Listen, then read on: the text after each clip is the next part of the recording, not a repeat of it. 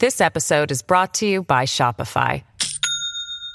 Do you have a point of sale system you can trust, or is it a real POS? You need Shopify for retail. From accepting payments to managing inventory, Shopify POS has everything you need to sell in person. Go to shopify.com/system, all lowercase, to take your retail business to the next level today. That's shopify.com/system.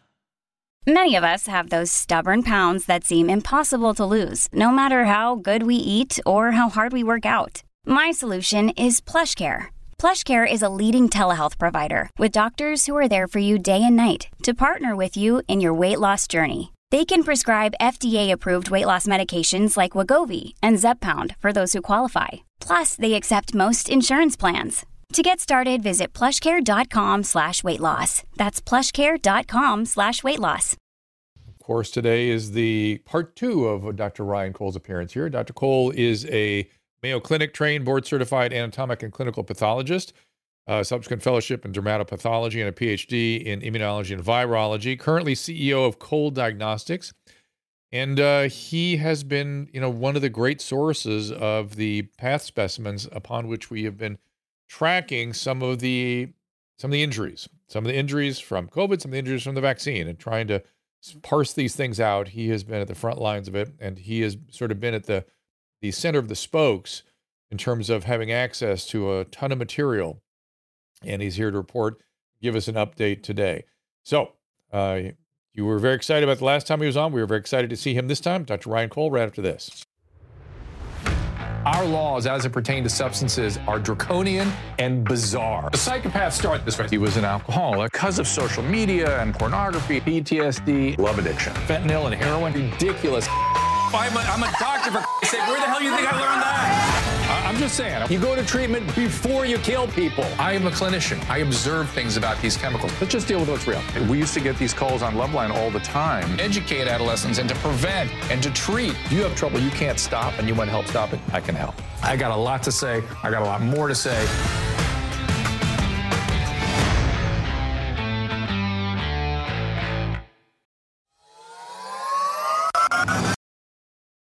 And as always, we'll be watching you on the Restream and the Rumble Rants. We appreciate you all being here. Tomorrow, we're going to switch gears a little bit and do a little bit sort of economics. We had a big report from the Federal Reserve, and we just thought it might be interesting to have a very sort of a different point of view about sort of, Homo economicus, which is, does overlap with some of medicine to some extent.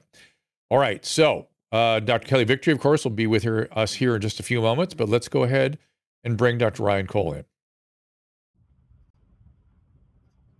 Welcome, Dr. Cole. Thank you so much for being here again.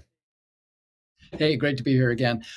Like last time, I didn't finish my PhD. I was an MD PhD candidate and had my first baby on the way. So I did my immunology, virology research. And at that point, when the first baby, so I catch grief for everything. I'm one of the favorite people to attack on the internet. So I just want to make that clear. I am an MD, board certified. Absolutely. No. I appreciate that, because I do not want to get that all wrong. We want to present our, it's so, this is just a complete sidebar, but it's astonishing to me that people who claim to be experts in all kinds of fields, you never can find their training magically, or you're never clear what it is that they are, how they're in a position to say the things they say, for instance.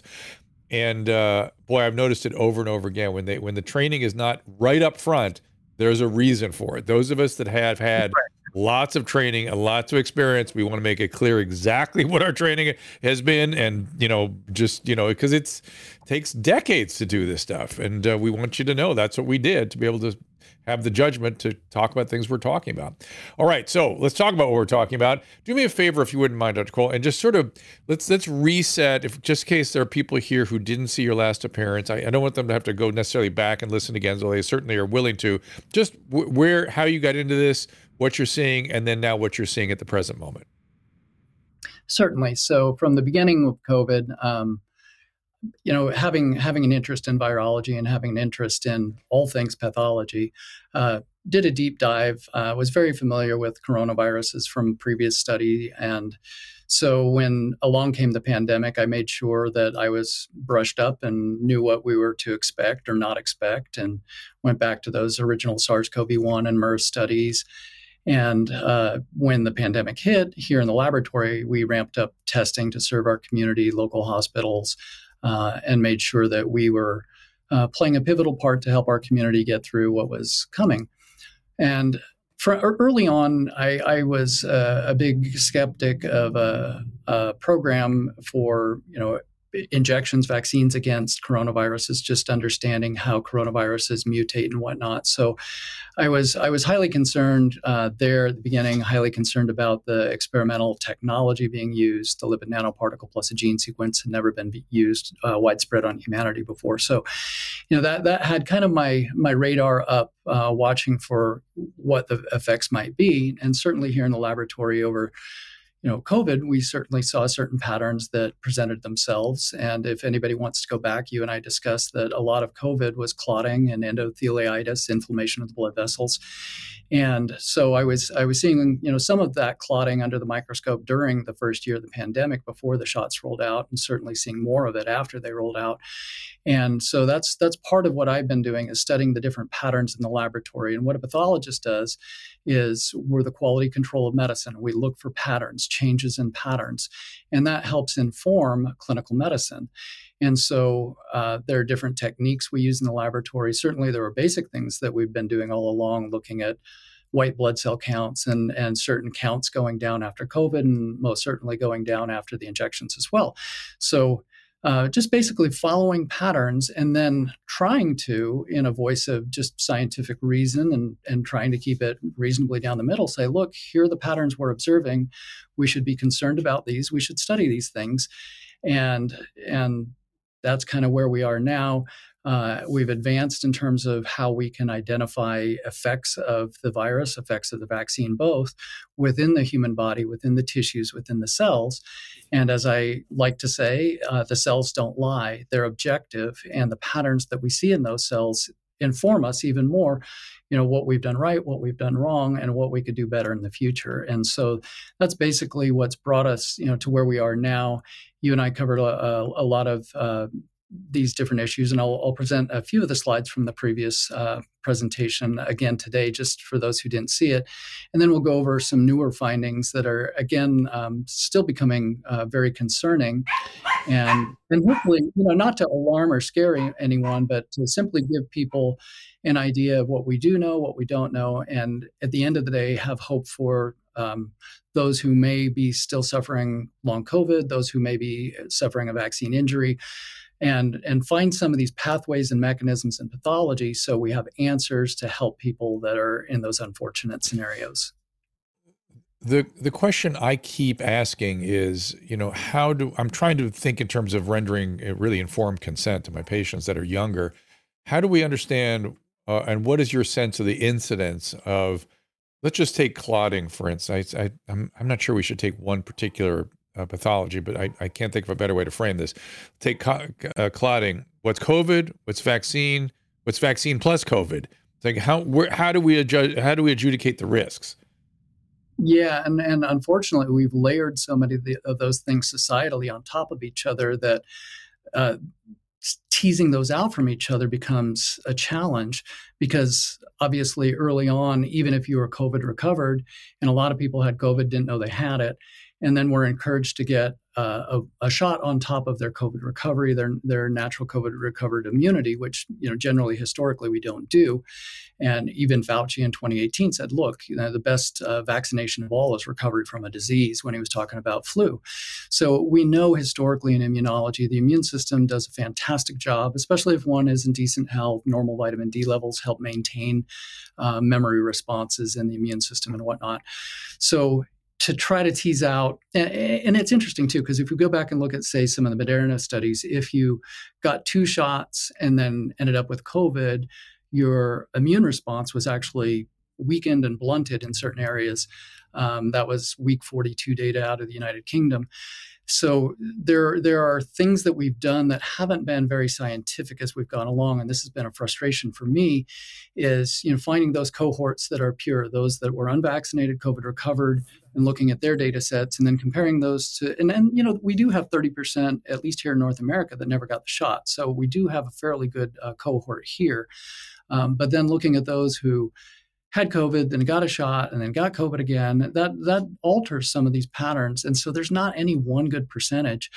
The clotting, I really go back to the beginning of the pandemic, and in my mind, primarily, secondarily, tertiarily, COVID is a clotting disease, and we can look. There was a large poll done that showed out of 100 Americans post-injection, 15% ended up with a new chronic condition. So what that tells me, if we some year, 2, 3, 5 years from now, have the data sets, we can genetically go back and say, okay, who was susceptible and why? Why did the spike protein affect this subset of people so adversely compared to those who got things, got COVID or got a shot and had no problems? We don't have the answer. We have the technique. We have the means. Do we have the political will to put the finances into those areas? We spent plenty of money advertising a new modality, but those same billions of dollars should have gone into the research at the same time and beforehand to understand what would happen from an immunologic basis, from a clotting basis, from a tissue basis, from all these findings that we're seeing. So I think that's the big picture. Is it's muddy. Yeah, and I know you've been very focused on the spike protein and its effect on clotting and endothelial function. Is there any? Before I bring Dr. Victory in here, I want to know if you have any thoughts about the liquid nanoparticles and could they be a part of the problem as well? And if you have anything on that lately, I don't think we really talked about that last time. Not specifically. And this is probably one of my biggest concerns of all is a lipid nanoparticle. These were designed to carry chemotherapeutic agents to the brain. So we know that they cross the blood-brain barrier. We know lipid nanoparticles go everywhere. The biodistribution studies, and I know you had Dr. Bridle on from Canada, the biodistribution studies that were done out of Japan show how widespread this lipid nanoparticle is within the tissues. And so that's a concern. Human cells were meant to make human proteins, not foreign proteins. So when this lipid nanoparticle carries a gene anywhere in the body, now those cells can express the protein that gene codes for.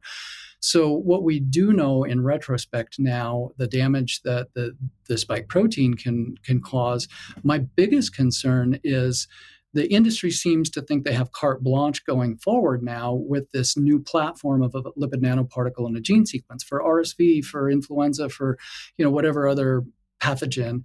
And the problem therein is we don't have long-term safety studies. Usually a vaccine takes 6, 10 plus years to bring to market because we want to see all those safety signals, tease them out and make sure it's safe. It doesn't matter if it's effective if it's not safe. And so we had all these upfront claims of efficacy, even though those were based on relative risk and not on absolute risk reduction. So the problem is we have a delivery platform that's never widespread been used in humanity, which had shown problems. The lipid nanoparticle in and of itself is very inflammatory. And those lipid nanoparticles, because they're positively charged, they'll fuse and intercalate into the cell membranes. And so when we studied these, we didn't study these in multiple dosages. Initially, studies on lipid nanoparticles were single dose, and that was the promise of it for inborn errors of metabolism, genetic disorders, and whatnot. You could quickly deliver a gene for those missing genes in those kiddos or in certain conditions everywhere. Well, that's great for rare conditions, but for vaccinal technology, that has implications when it goes to your liver, to your bone marrow, to your spleen, to your brain, to your heart, to every organ in the body, the adrenal glands, et cetera. And so to watch with glee, the companies are expressing glee, hey, look, we can use this for all these other types of pathogens. Gosh, the precautionary principle in my mind should take precedence here. It's really disturbing and concerning that the industry is, and they've kind of been given a green light by the regulatory agencies, unfortunately, when we don't have the safety data. And even to that point, these were authorized as though they were regular protein-based type vaccines and under the regulatory statutes of vaccines and not under gene-based products. And these are gene-based products, and all those required studies that should be done, the reproductive toxicity, the mutation toxicity, the dose-dependent toxicity, et cetera, those weren't done. And so we have something being called a vaccine, but it's a gene-based product, and that's highly concerning. Now, we also have a clotting update for us. Is that the PAI1 inhibitor? Is that part of that update? Tell us about that. Yeah.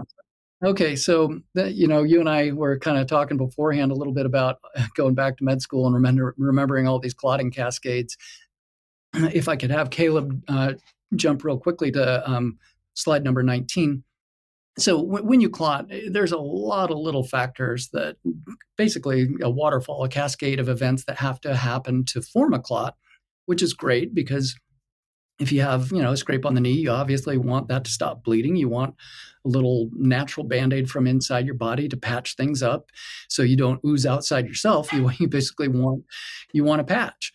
Well, once a clot has formed, then the body has to break down that clot and kind of remodel that area as your scar starts to form, you start to heal. There are certain things that have to happen sequentially as well for these clots to break down as well.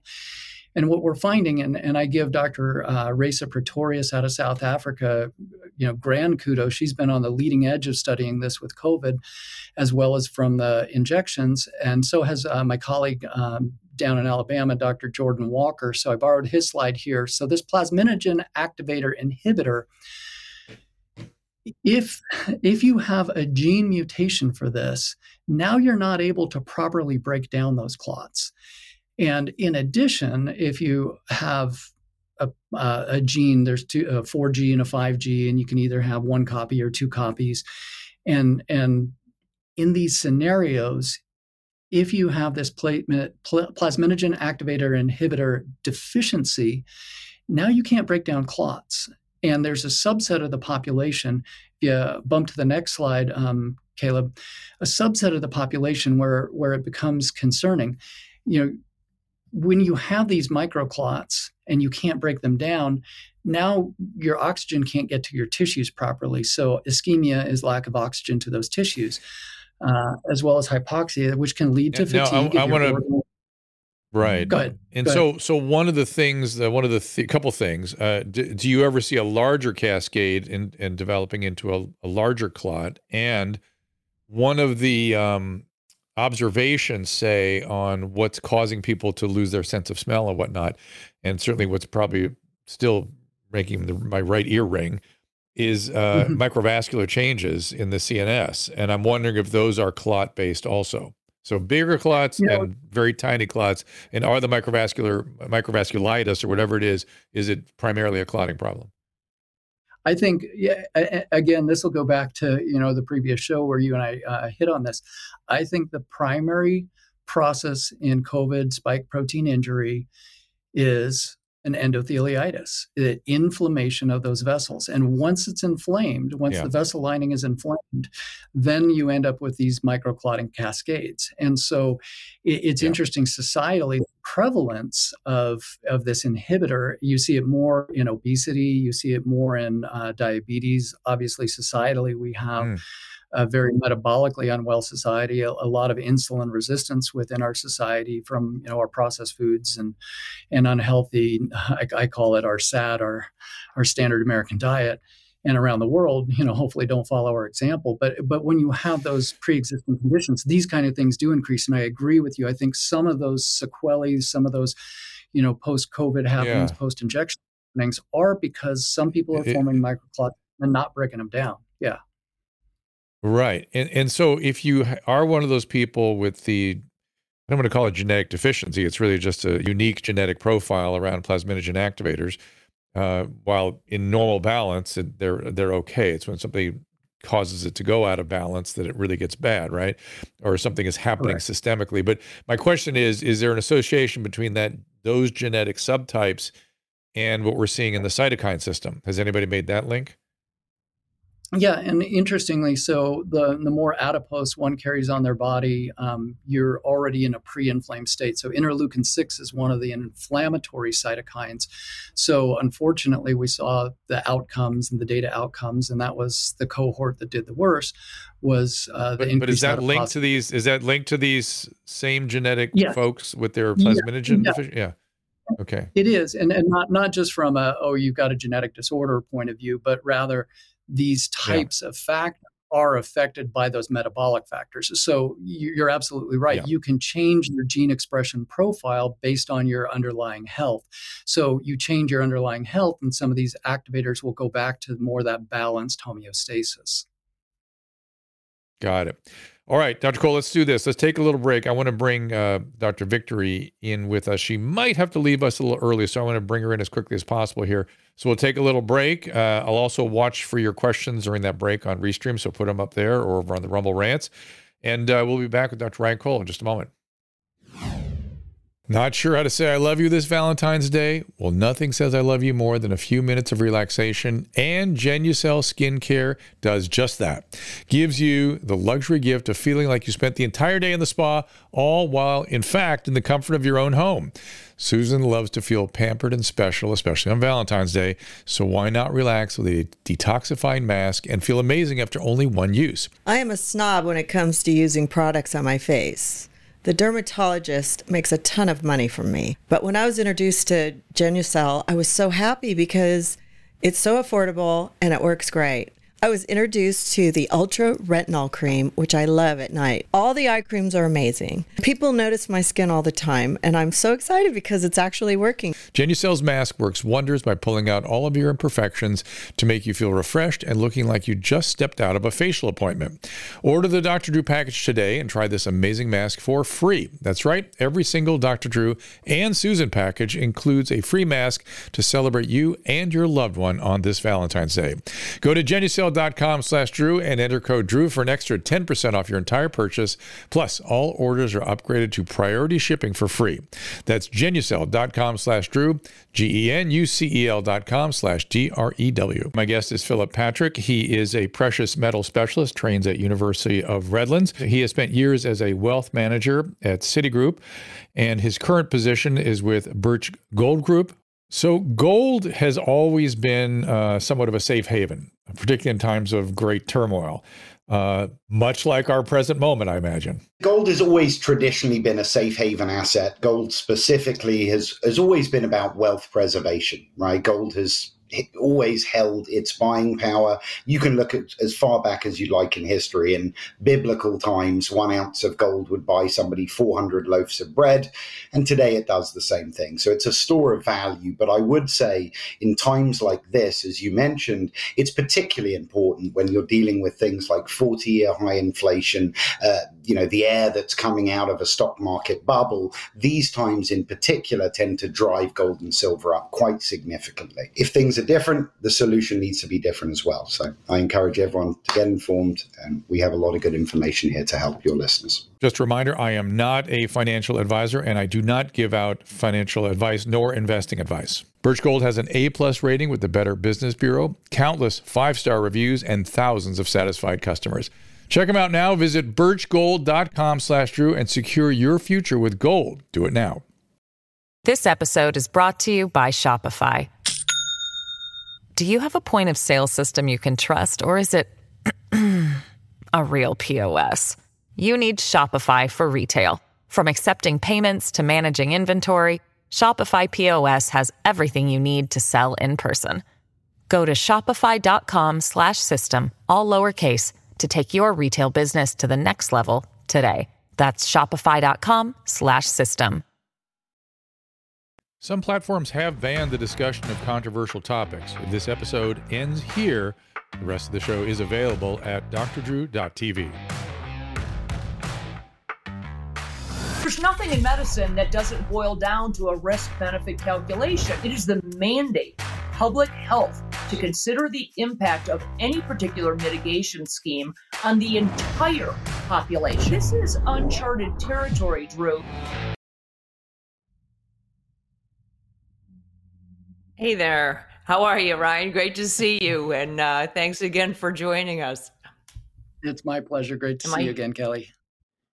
Terrific. Lots I want to talk to you about, but I think it bears repeating. Do you want to? Sorry, guys. I was busy. I was busy with the Restream. I was answering so many questions. I got deeply into it. So they have lots of questions for you, Dr. Cole. So go ahead, Kelly. Sorry for not introducing you properly. That was a first. No No worries.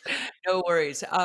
There are things I think bear repeating, and one of which is that you and I have been flying in the same circle since the beginning of this pandemic, and you were the one person who I knew who was really bringing some explanation from a pathology standpoint to the things we were seeing clinically.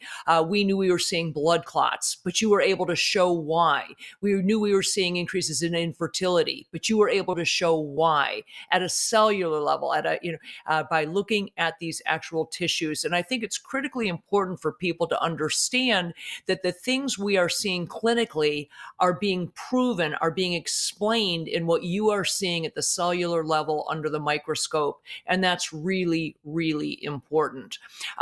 One of the things I heard you say that I hadn't heard in our last conversation, and I think I want to make sure I understand it. You believe that there is a genetic predisposition or some genetic explanation for why some people are being harmed when others aren't. One of the things we've known from the beginning is that the adverse events, serious adverse events from these shots, are not distributed homogenously. They appear to be different based on lots of the vaccines. So there's this whole, how bad was my batch? And the fact that, like 80% of the really serious events seem to be associated with a relatively small percentage of the vaccine lots. So now I'm hearing a sort of a different take on this, that maybe there's a genetic predisposition in individuals to be harmed. So how have you figured out a way in your own mind to bring those two things together? That one appears to be variations in lots and the other appears to be an actual genetic predisposition to being injured? Great question. And I think it's both. Before I jump in, I want to answer from the previous segment. I said decrease in PAA1. I meant increase in PAA1. So if anyone criticizes me on this previous segment. Okay, going to your question. In the vaccine injury group, I agree. There may be a higher concentration. There's a wonderful group of physicists out of Austria. I got to present their data, and there's inconsistency within the batches, most certainly. Some have more polyethylene glycol, some have less. Some have more lipid nanoparticles, some have less. Are there contaminants? You bet there are contaminants. So the consistency of production may account for some of the injury that we are seeing. Now, we do know genetically, and there was a really big study, I want to say it was a group out of Qatar that did some in silico modeling of the affinity for the spike protein to the ACE2 receptor amongst different racial groups. So interestingly enough, there is a genetic predisposition as to where that spike will bind depending on one's genetic makeup. So, a small amount of spike binding more strongly to some of those genetic groups will lead to, more inflammatory outcomes. So we already know from an ACE2 receptor where that spike protein binds point of view that that's actually a shown factor. So I think it's a 1-2 punch. So number one, you get that affinity of binding. I think that's why certain cohorts did a little worse in terms of COVID outcomes, as well as showing vaccine injury susceptibility. But in addition to that, absolutely, the inconsistency, especially in the first couple rounds. Now, I haven't been able to examine any of the bivalents or worked with any of the physicists on that. But I do think that both of them play together in terms of those outcomes. And again, this is going to be something we're going to have to tease out. The key to science, there's two things that make up a good doctor. Number one, you care, and number two, you're curious. And if you don't have that curiosity, we'll never answer these questions. And the only reason I've been doing this and putting my neck on the chopping block trying to share science is I care, and I'll never stop being curious. That's how we answer the questions. If we've done something that's harmed people, well, let's see if we can reverse that. If we want to understand who's most susceptible, then we need to study these things. There are databases and there are large university systems that should be able to get together and tease some of this data out. I'm an independent laboratory. I can't do all these things, and a lot of these things cost money. Everything I've done so far and I've presented so far has been out of my own back pocket, just because I care. I want the scientific answers so that we can prevent future harms. Well, and I agree with you wholeheartedly. And this is what I've said from the beginning, that we have got to care about this. Fundamentally, these are things that, as you said previously, would have been sorted out, or many of these things would have been sorted out in the 6 to 8 years that we normally take during the testing period for vaccines. There's a reason. Vaccinology is complicated stuff. I have said for a long time that the immune system is the last great frontier of medicine. It is complicated stuff. The immune system doesn't always respond the way we think it's going to. And it's why many vaccines never make it out of the starting blocks. They fail and never get there. So I appreciate that. And it sounds like you believe that it's probably multifaceted, both some components that are genetic and some that are related to the gross inconsistencies in batches. Now, back to these blood clots, too. One of the things we talked about when you were on with us last was that the blood clots, in addition to being very, massive, they also included, if I recall, a fair amount of amyloid, something that is not in normal blood clots. So let's talk about that. These aren't just, for those people who might not have seen part one, that these blood clots are not typical in that way, not just the size and the locations and the frequency of them, but that they include some other components that you normally don't see in blood clots. Yeah, and this is a great point. I'm glad you bring it up. I'll have Caleb pull up slide number 15, if he would, please. Here on the left, you can see there's there we go. The criticism that's bandied about is, well, gosh, these are just post-mortem and they're an incidental finding post-mortem. And the clots you see on the right, yeah, those are post-mortem clots. In fact, I have some spike stains coming here in about an hour from one of my technicians that will be looking at some of those with the spike stains. But on the left, that was removed from a patient in vivo. I have other slides of patients that have like the entire bronchial tree, like it was cast. One was a pilot, the other was an internal medicine doc in Florida. And so these large clots, they're unusual in the sense that they have a lot of proteinaceous deposition. And so if we go back to the conversation in the earlier segment with Dr. Drew, some of this clotting process is because excess proteins are being deposited and not broken down by the body. So if we hop to the next slide, Caleb, here you can see spike protein within a lung vessel. This is Dr. Burkhardt's slide out of Germany. I've been working with him and communicating with him. Just saw him at a great meeting in Stockholm where we compared notes and are continuing to do these studies across the world together. So here you can see spike protein in some of these clots. And if you go to the next slide, this is one from a patient that I just did. Unfortunately, and this was a COVID patient, not a vaccine patient, but here you can see the spike protein, all that little green glowing stuff. That's microamyloid deposition in capillaries within a heart. So the amyloid is depositing in vessel walls, and then some of these amyloid clots will piggyback and just basically like daisy chain onto each other. They just grow and grow and grow. And again, certain patients have the ability to break down clots, and other patients are missing certain factors. And so it's not known who is and who isn't. And sometimes we have to go on symptomatology. But here's what's interesting. If we jump to the next one, we now have in the laboratory, and there's only a handful of labs doing this, on the left, we can stain with a very simple stain called thioflavin, and it'll show clumped protein. So if I take just a simple tube of blood, if you go to your doc, get a tube of blood drawn, spin it down, take the serum off the top, and then we stain it with thioflavin. Now we can see protein clumps. Now we know which of these patients are forming microclots. And then on the right, this is a chart from Dr. Pretorius in South Africa, again showing that even in the absence of platelets, if you just put the spike protein in, the proteins clump. So that spike protein induces clumping. Now, amyloid, the problem with amyloid is the body really doesn't have an easy way to break it down.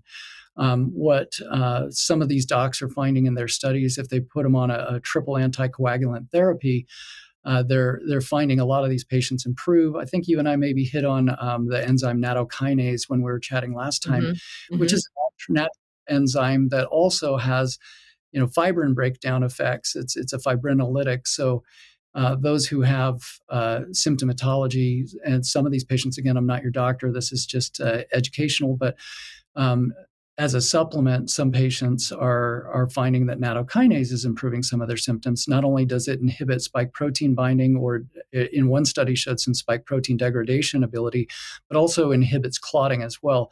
So amyloid is a very concerning finding. And a lot of these are just microfibrils, like that little green glowing dot we see on the left. But some of this can lead to macro clumping. And that's where I think we're seeing the formation of some of the larger clots. And I think, long COVID and vaccine injury, it's not all the same pathway. Some of it's mast cell activation and allergy activation. Others are reactivated virus. I have a whole presentation I've done where the doctor can go through and say, okay, here's the 4 primary pathways of injury to explore.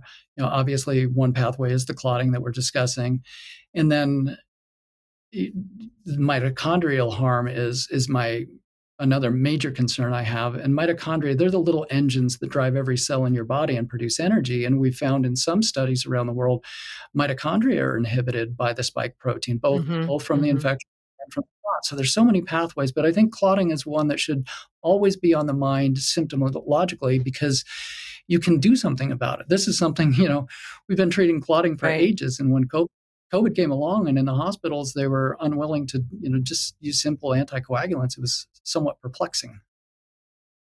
Well, this is a good segue because we're talking about the staining, Ryan. And one of the things that I know we talked about last show, but is really, I think, critical, is this concept that you have at your hands the ability to stain and differentiate between spike proteins that have occurred as a result of the virus.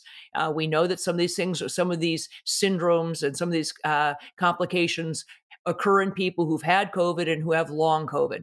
But you are able to differentiate at the cellular level, at the tissue level, between spike proteins that occurred as the result of someone having COVID-19 versus spike proteins that were produced in response to the mRNA that they were injected with in the vaccines. This, to me, is a critically important issue because it really answers the question, well, does this person have myocarditis, or does this person have inflammation of the vessel wall because of these spike proteins? Where did those spike proteins come from? Did they come from that person having COVID, the virus, or did they come from receiving an mRNA injection that induced them to create those spike proteins? So talk about how you can make that differentiation. Certainly. I'll have Caleb jump to slide number 3, and I'm going to jump through a couple slides really quickly here, Caleb. So when we got the shot, you see a superimposed needle, again, Dr. Burkhardt slide from Germany. And you see in the deltoid muscle, that's spike protein being expressed. Now, we were told that it would stay in the arm. Plenty of studies now show that it doesn't. If we'll go to the next slide, this study was done by Dr. Roltgen et al. Out of Stanford. And on the left, you see mRNA persisting in lymph nodes for at least 2 months. And then on the right, the little brown dots, and this is what we look at under the microscope. These are all cells. You see up to 60 days later, there's still spike protein being produced.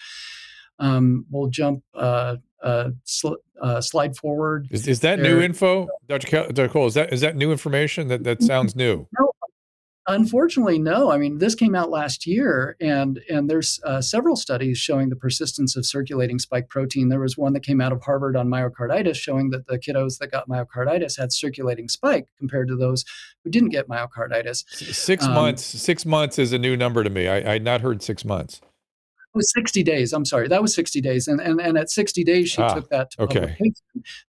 But they stopped studying it at 60. They stopped studying it at 60 days, if I don't recall, right? Yeah, that's when they stopped. I'm getting a little confused, guys. Are we talking about the mRNA or the spike? Which are we talking about?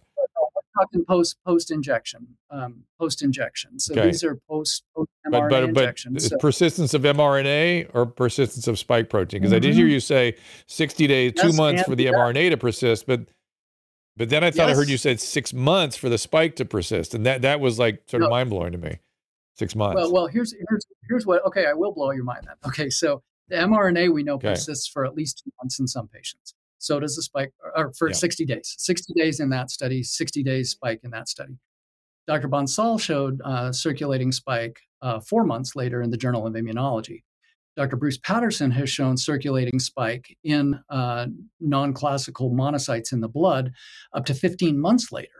So we know that spike protein can stay in circulation for over a year. And we don't know when the mRNA breaks down. Now, this isn't in every patient. It goes back to Kelly's earlier point. But we don't know who has, because of the synthetic nature of this RNA, some people are deficient in the ability to break down RNA to begin with. And it goes back to the same groups you and I were talking about, Drew, obese, diabetic, et cetera, and certain racial groups. Right. So some patients... I want to flush out the Patterson's observation, because I'm very familiar with that. What they observed was persistent spike protein in non-classical monocytes in the central nervous system, who typically go through a cycle of apoptosis very quickly. And what he's been able to show is that these spike-infected monocytes don't go through that cycle. They stay whole, and they do their inflammatory thing in the CNS and associated with elevated VEGF. Absolutely correct. Absolutely correct. And that, I'm glad you're familiar with that, because I think that's societally the concern in these patients that are suffering long-term, either post-COVID and or post-injection, is the persistence in some of these individuals within certain cell types. And to your point, that chronic inflammation that induces will lead to the symptomatology that we're trying to resolve. So going to Kelly's question, so now we'll jump forward. Let's jump forward 2 slides to number 6, Caleb. So I'll go back 1, and then this one's kind of a teaser because this one's important. So spike protein here on the left, this is heart tissue. All that brown that you see is spike protein by a special technique we use in the laboratory. Again, this one's Dr. Burkhart's slide. The brown is spike protein expression. And the antibodies we use in the laboratory are like a lock and a key. If it binds and locks on, then we use a little glow on the end of that antibody so we can see it under the microscope. So on the left, we have spike protein as an internal control. If it were a viral infection, then the nucleocapsid should light up as well. So it's simple deductive reasoning. If spike is there, nucleocapsid isn't, it's not from an infection, it's because the body's producing spike protein. Now, if we jump to the next one, this is highly concerning. This is one I just completed yesterday on an individual, and this one we'll do more of a prominent press conference on once the rest of the autopsy is complete. This is the adrenal gland. Your adrenal glands are so critical for so many functions in your body, from your adrenaline to your glucocorticoids to your hormone balance, even to your happy hormones, your metenkephalins, et cetera. This individual, you can see all those brown dots in there. And again, the nucleocapsid was negative, and this was a post-vaccine death. And all those brown dots, that spike protein, not only filling the middle of the adrenal gland, but it was also in the medulla, in the cortex as well. So it was filling the entire adrenal gland. What does this mean? Well, a lot of patients have POTS syndrome, postural orthostatic tachycardia syndrome, after COVID, as well as after the injections. Well, this shows that it's absolutely depositing in the adrenal glands. And so this is kind of a newer finding that I wanted to bring out here, because so many patients are going through that post-COVID or that post-injection challenge of blood pressure regulation, of fatigue, et cetera. And so this one, it hit me over the head when I saw this one yesterday. I'm like, oh my gosh, look at the amount of spike protein within the adrenal gland, and not just in one area of the adrenal, but distributed throughout. And if if we take a step back, it explains some of the clinical manifestation that we need to be trying to address.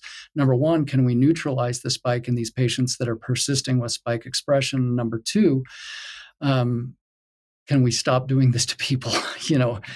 It's causing harms that we didn't study beforehand. And again, good medicine, it doesn't matter if it's effective if it's not safe. And we're finding so many findings through the tissues. And as Kelly said, the cells are objective. That's what I like about pathology. It's here's the observation.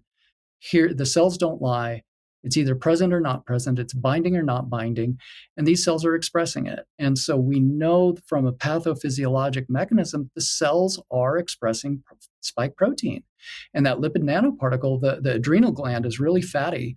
And so when we were discussing before, Drew, the the lipid nanoparticle honing to wherever it's going to hone to, it likes to hone to fatty tissues. And the adrenal gland has ACE2 receptors, but it's also a fatty type tissue. So here we can see a manifestation of it fusing, put its gene product in, and now these cells that shouldn't be making a foreign protein, making a foreign protein. And think of like Addison's crisis. That's when somebody's blood pressure will drop because you don't have the appropriate hormones to keep tone in your blood vessels, can cause low blood sugar very quickly as well, can cause a dump in your potassium, and your potassium goes low as well. And now, even if there's no inflammation in the heart, if your adrenal gland isn't functioning properly, that could lead to an arrhythmia because of potassium insufficiency as well. So this is one new mechanism that just literally came to me yesterday as I was looking through slides, and I have in the background here about a cajillion more to look at, and those will. What part of the adrenal gland are they? Is it showing in all parts of the adrenal? So you're getting mineralocorticoid as well as glucocorticoid. Yeah, the medulla and the cortex, and as well as one of the. Go ahead. I was going to say, one of the things that you said, Ryan, that I really, I've been really focusing recently, as much as I would love to do and I told you so, victory lap right now based on the way I've been treated and you've been treated during this. There's no time for that. And we have got to focus on how to fix what has been done to these people. You just used the word, I think, you used a different word than I've said. Yeah, I've been saying, how can we remove these spike proteins? There's got to be a way to diffuse them or to remove them. I don't know how, do we electrophorese them out? Do we chelate them out? How do you get rid of them? Or how do we turn off this mRNA? I'm not an mRNA scientist. I don't know a lot about how it gets turned on, but if it got turned on, maybe there's a way to turn it off. But to me, these are the things that we as scientists need to be focusing on. How do we get rid of this spike protein, and how do we stop people from producing more of it? Yeah, and there are plenty of groups out there looking at this, and there's plenty of claims out there, and I think some appear to be useful and successful to a degree. I've seen a lot of patients do quite well. One of the primary ways that I like with the FLCCC approach is autophagy, and that you induce through intermittent fasting. An intermittent fast is 16 hours, and then you cause some of these cells that are carrying atypical proteins or these cells that are weakened to die off, so you can grow new healthy cells. Mm-hmm. So that's a simple way, is just cutting caloric consumption several times a week for 16 hours a day. I do that intentionally about 4 or 5 days a week, accidentally 1 or 2 days a week. But that's one amazing way to maintain health. The real answer is we don't know. And this is where I wish the studies were done to show when does the spike protein stop being produced and when does the mRNA break down. And these are tissue studies that it should have been done in mammals to say, hey, this pseudo-uridine within this synthetic mRNA, we don't know the answer. That would be the easiest study to do at any large lab, university level, et cetera, and should be done because people need this answer. The answer to the question is, I know plenty of things that are useful, certain drugs that shall not be named, as we like to say, that do have spike inhibitory effects. The mRNA question is an unanswered question. I don't know. Before the clock runs down, there's something else that I really want to pick your brain about. We've talked a lot about cardiac injury, and certainly that's very important. We've talked a lot about autoimmune issues and increases in cancer rates. One thing that I don't think has gotten enough attention in the mainstream so far are the neurologic or psychologics, neuropsychiatric issues. Let's switch for a little bit and talk about, we know based on DMED, the Defense Military Epidemiology Database, and from claims that there's a significant increase in new onset seizures. We're seeing people complaining of this brain fog, the persistent brain fog, different neurologic problems. Let's talk again at the cellular level from what you're saying, the pathology. What are you seeing in brain tissue that could potentially explain some of these things? All right, number one, I'm going to have Caleb jump to slide number 8. this is a case that I received recently of a deceased individual, unfortunately. The spike protein has the ability to fold in interesting ways. So certainly we have that amyloid question, and a certain type of amyloid associated with Alzheimer's. I have a colleague in California runs a memory care clinic. After the shots rolled out, she saw a massive decline in function within her elderly patients. Now, this one that I'm showing right here, Dr. Montagnier, the Nobel Prize winner, he had identified 26 cases post-vaccine of spongiform encephalopathy. People are familiar with the term mad cow disease. This is a case, all those white holes that you see, that's why they call it spongiform. It looks like a sponge. So this is an individual who, unfortunately, passed away shortly after his third shot. And his brain was Swiss cheese, and not all of it, but good parts of it. And you can't have cellular function if the cells are blown apart. Now, if we'll jump to slide 10, here on the left, this is a single case study by Dr. Moores on the left that showed, again, like Dr. Drew mentions, inflammation of the vessels, all that brown on that little tube on the left, that spike protein. Then you see leaking out from that vessel, little brown dots into the surrounding brain tissue. Now, on the right-hand side, these are slides I've completed. These are from that same patient that I was showing you with the sponge-like pattern in the brain. Those brown dots in the middle, those are neurons, and those neurons are being rimmed with spike protein. And so we know the spike protein crosses the blood-brain barrier, the S1 fragment. We know that the lipid nanoparticle crosses the blood-brain barrier. So unfortunately, that's a very protected space in the body. It's an immune-protected site. So to see the pattern of a protein that doesn't belong in the brain crossing the blood-brain barrier, that can easily explain in many of these individuals some of these persistent psychiatric conditions. And even going back to the adrenal gland, the natural opioid your body makes, the metenkephalins, that's one of your happy hormones and mood affecting as well. So it's multifactorial and multi-organs. And so unfortunately, we do see deposition of spike protein in the brain tissues. And this is highly concerning because now you have to consider what medications can we get in there to counter those effects. And neural tissue, yes, it can regrow. There's certain medications that can regrow synapses and whatnot. Ketamine, interestingly, is one of those. But it's difficult to say what are the long-term outcomes in these individuals because not everything is going to get to the tissues you're trying to treat, especially in these neuroprotected sites. Now, not only are we seeing it in the brain, but we're seeing it in peripheral nerves. We're seeing it in peripheral nerves as well. I have a couple of questions. I'm not clear where the spike protein is getting deposited. Is it in the myelin or is it in the cell wall of the neurons?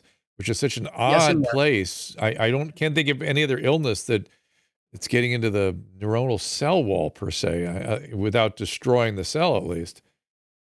Yeah, well, and that's the thing. So on the right-hand side of this image, those larger cells, those are the neurons themselves.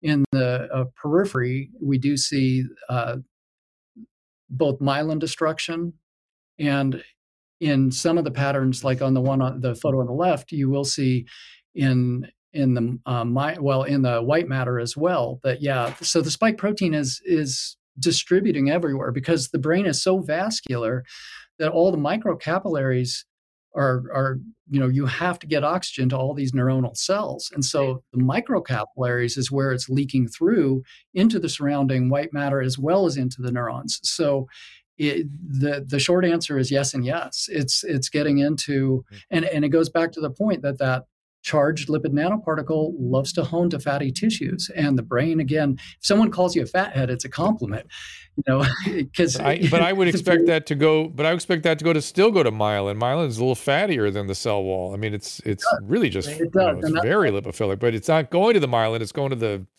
lipid bilayer. It's weird.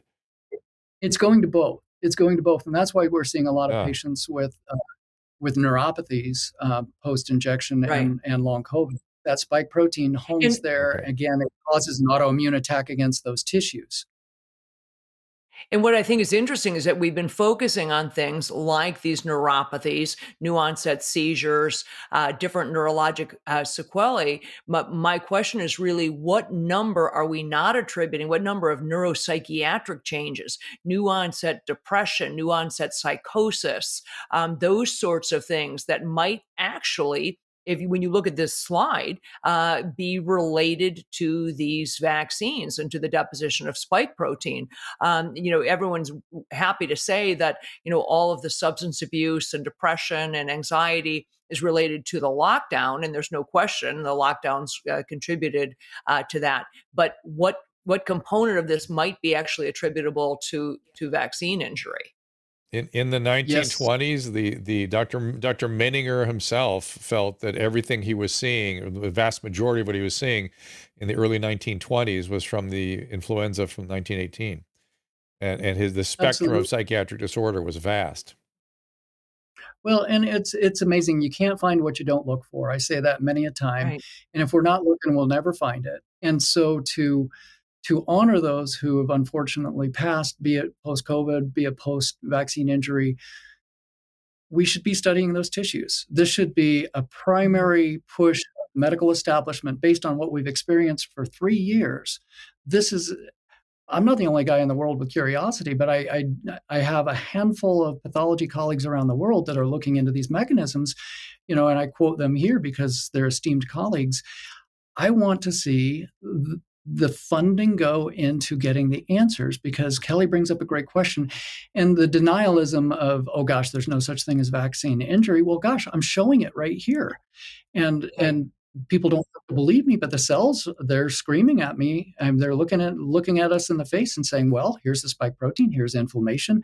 And then it goes to Kelly's clinical question of, now we're seeing certain manifestations. And I love that you bring up that historic anecdote about the observations after other large pandemics, because how much of, take for example, neurosyphilis. Think of the behavioral changes we see when a pathogen affects the brain in neurosyphilis, or neuro-Lyme disease, neuroborreliosis, et cetera. There's so many pathogens that can affect neural tissue, and we often just ascribe it to one thing or to nothing. But gosh, we sure have a smoking gun right now, and it would behoove the medical establishment to bring this into consideration when they're making that differential diagnosis on a patient.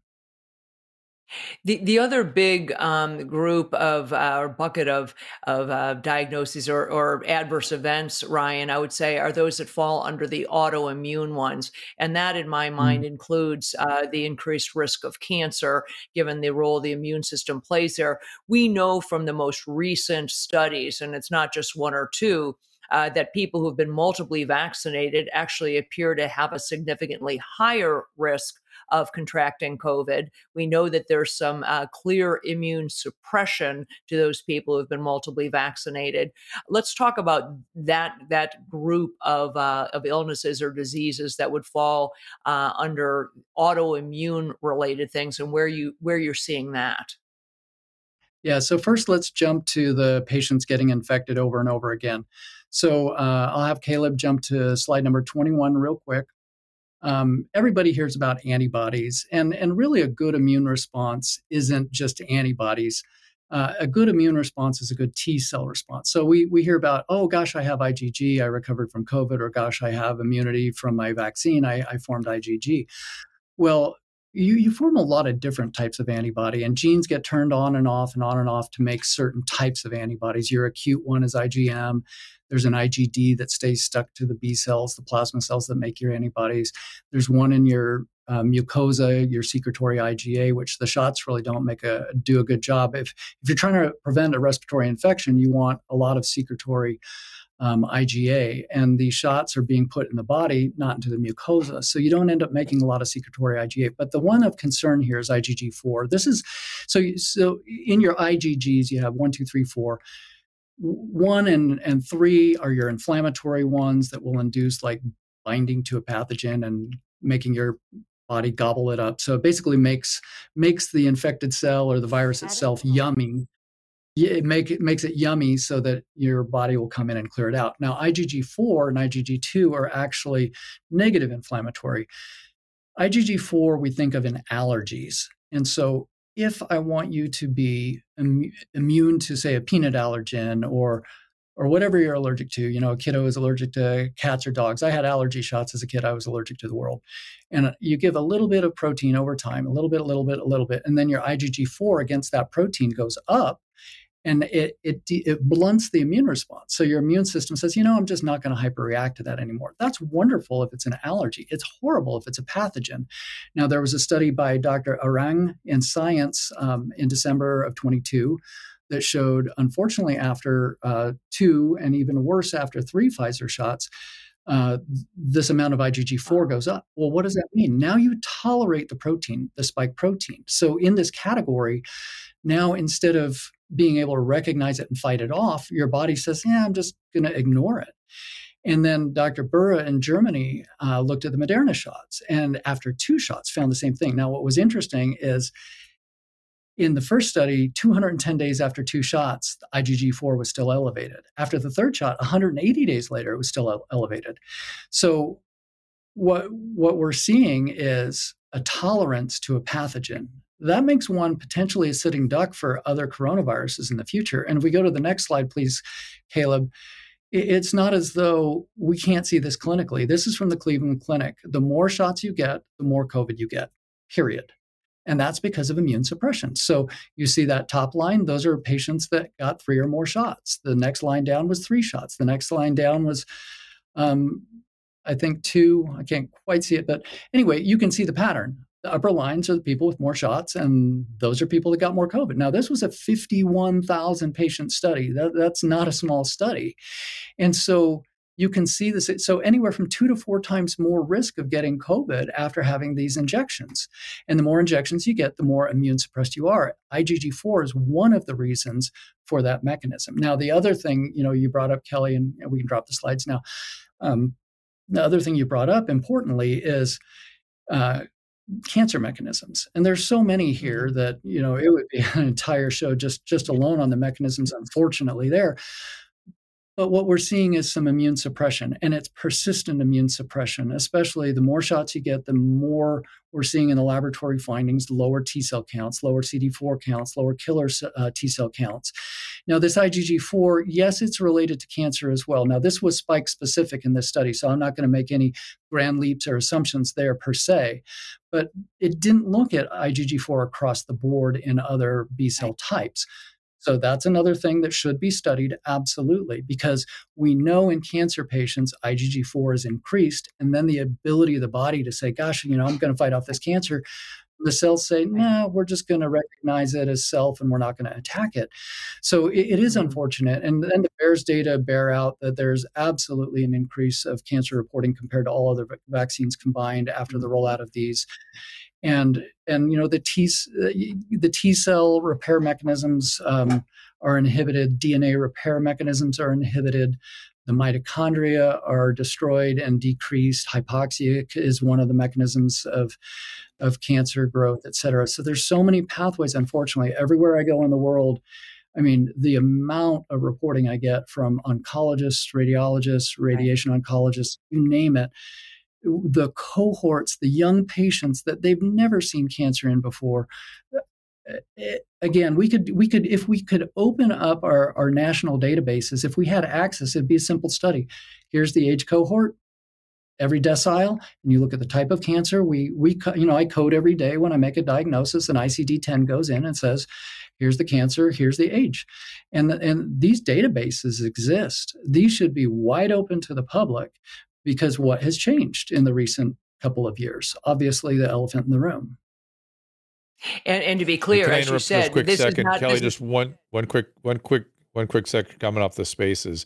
If you guys, people are wanting to see the slides that we're talking about, I think people that are on Twitter Spaces realize you can watch it on my Twitter feed at Dr. Drew, also at my YouTube channel, also drdrew.tv. We're streaming live now, and you can watch the program later if you wish. Sorry, Kelly. Yes, and if they're listening to this on the podcast, they can actually get all of this stuff if they just go to drdrew.com/21-2023. So it's basically today's date, drdrew.com/today's date. You get the slides. Kelly, sorry. Thanks. What I was going to say, Ryan, just to amplify what you're saying about these cancers. Not only are we seeing new onset cancers, very aggressive cancers in far younger age groups. So aggressive, invasive colorectal cancers in people in their 30s, invasive melanomas in people in their teens and 20s, lymphomas, leukemias, myelomas, very unusual cancers in young people. But we also are seeing resurgence of cancers that had long deemed to be in remission. People who had a breast cancer, for example, go ahead. Yeah, that's a great point. Before you answer, are we seeing it? I can't get the data. I mean, when we've always seen cancers that blossom all of a sudden, I can't get the sudden death data. I can't get the blossoming cancer data. Why is this so obscure? It's the simplest question in the world, and to ask it is somehow problematic. That's a great point, Dr. Drew. I mean, why can't we just simply have transparency in data? I have nothing to hide here. I don't have all the answers. I'm asking a lot of questions. I'm certainly seeing patterns. I'm asking my colleagues within the profession, gosh, the techniques I'm doing, these aren't proprietary to me. These are widely available. Why aren't my colleagues doing this? Please do it. Please do it. Around the world, I have other colleagues doing it. I'm imploring for transparency and data. So weird. This is humanity at stake. This is humanity. This is why we went into medicine, to help people, not to harm people. So if there's a signal, gosh, let's make that signal transparent, make it manifest. Let's answer the honest question, whether we like the answer or not. Let's ask the question, but let's where are the agencies? Why are they covering something up? I'm not saying they are or aren't, but it sure seems like you said these are not just our database, but other countries have similar databases in terms of health tracking. And this is the job of our CDC, morbidity and mortality tracking. They're supposed to be doing this. Is what we pay them to do.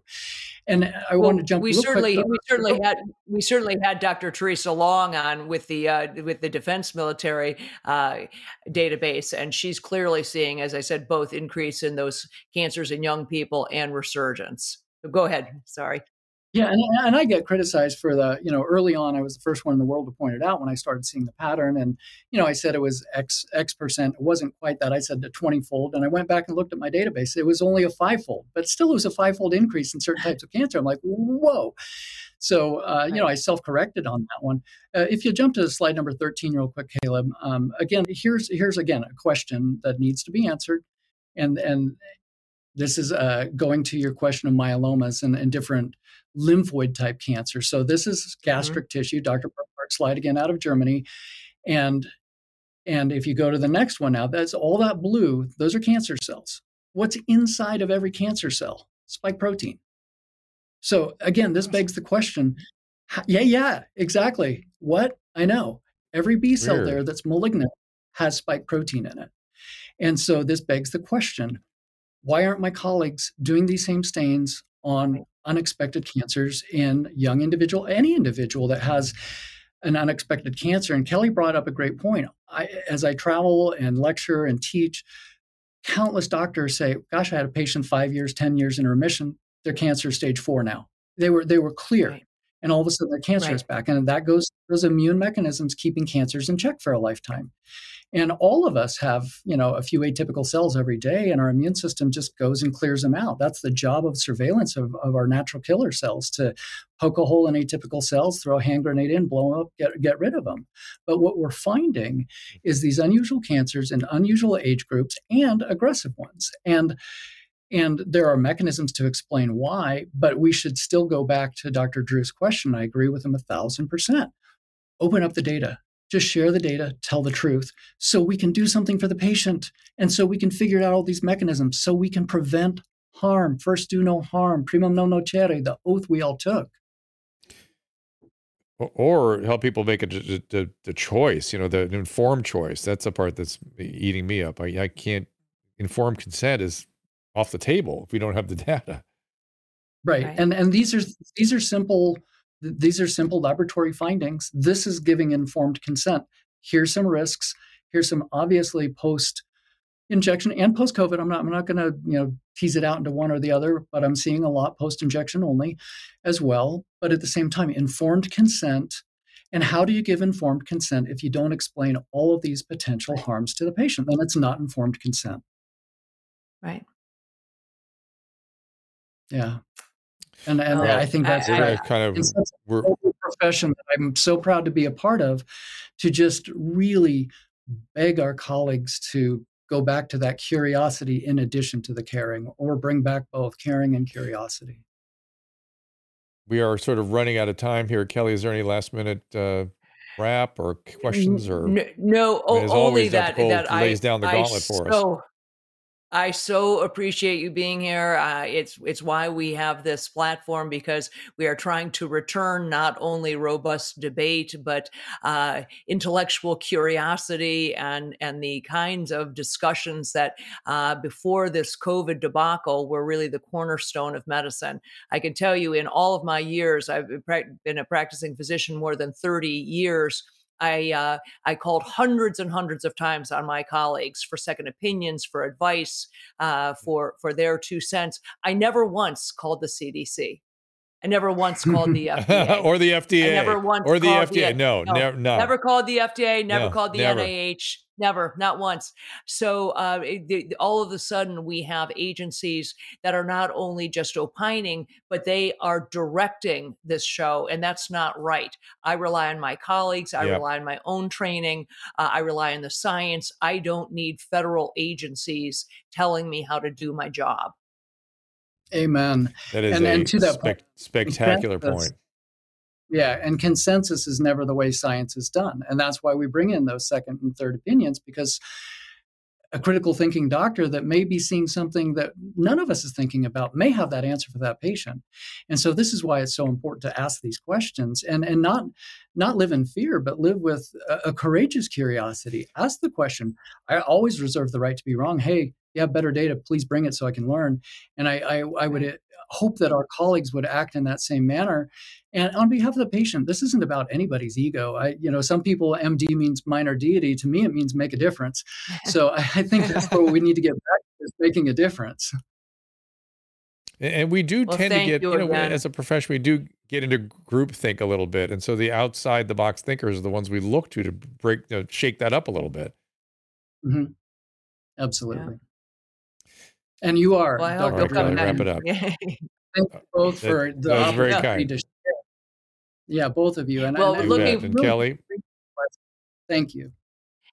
Well, thank you for being here. Truly, I know how busy you are, and we look forward to having you back for Ryan Cole Part 3. Hopefully we will by that point have come up with some maybe some fixes, some ways to actually offer some relief to people who have been harmed both by the vaccines and who are still suffering from long effects of the virus. So blessings. Thank you for being here. And thank you, Dr. Cole. And Kelly, I know you have to run possibly too, so thank you as well.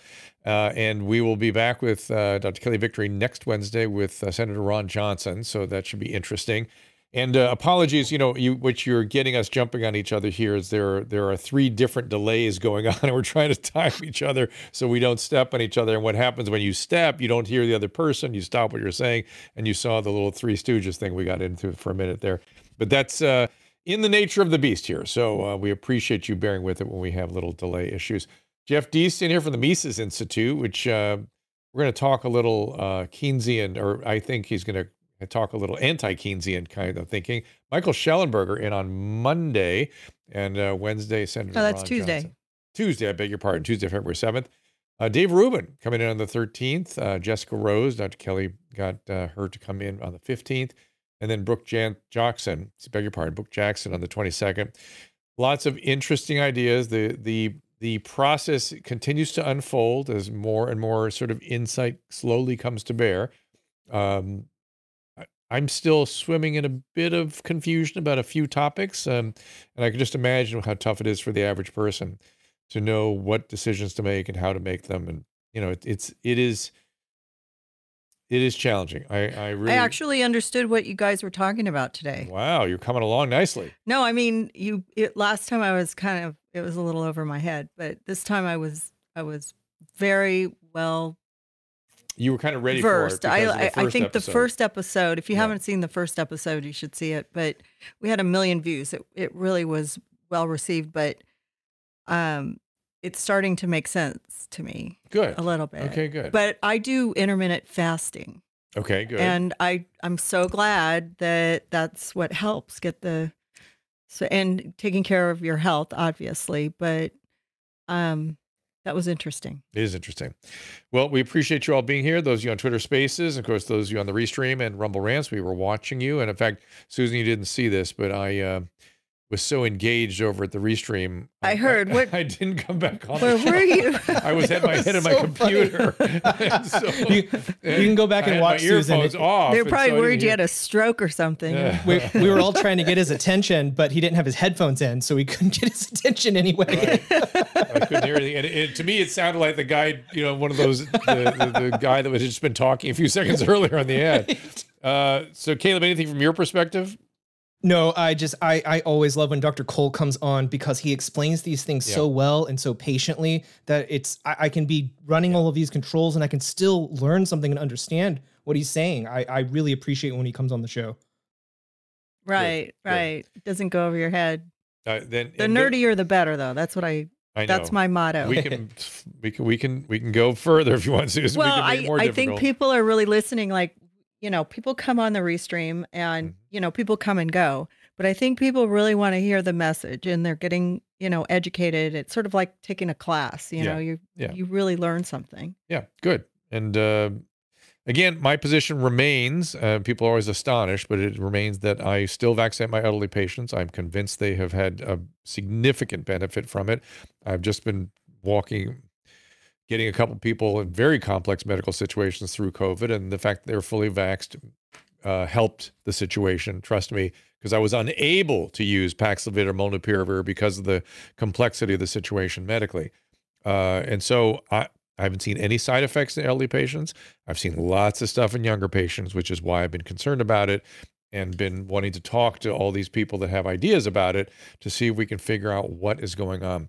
But my greatest source of frustration is something Dr. Cole and I just talked about a few moments ago, which is we don't have the data is not, the data does not appear transparent. It's too soon. There appears to be something, just ask a simple question. We need a couple of simple questions asked and no one has done, the only way, as he said, if you don't look, you can't find. And if you're not asking a question, you don't know what you're looking at. You have to come at it with a question like, are there increase in sudden death in 35-year-olds? Are there increase in sudden recurrences at stage 4 of remission in cancers in 75-year-olds? Is this happening? Yes or no? And I've not seen anybody asking questions like that. And it is deeply, deeply concerning to me. So in the meantime, we'll keep fishing around, trying to figure out exactly what's going on here. And as Kelly said, with the one database we do have is the one through the military because it's so carefully kept. And I'm blanking on the name. Teresa Long does see some of this there. So that is what you call a signal. We need a bigger study on that. All right, everybody, we'll see you tomorrow with Mr. Deist. I think he pronounced his name, 3 o'clock Pacific time. Until then, mahalo. Ta-ta.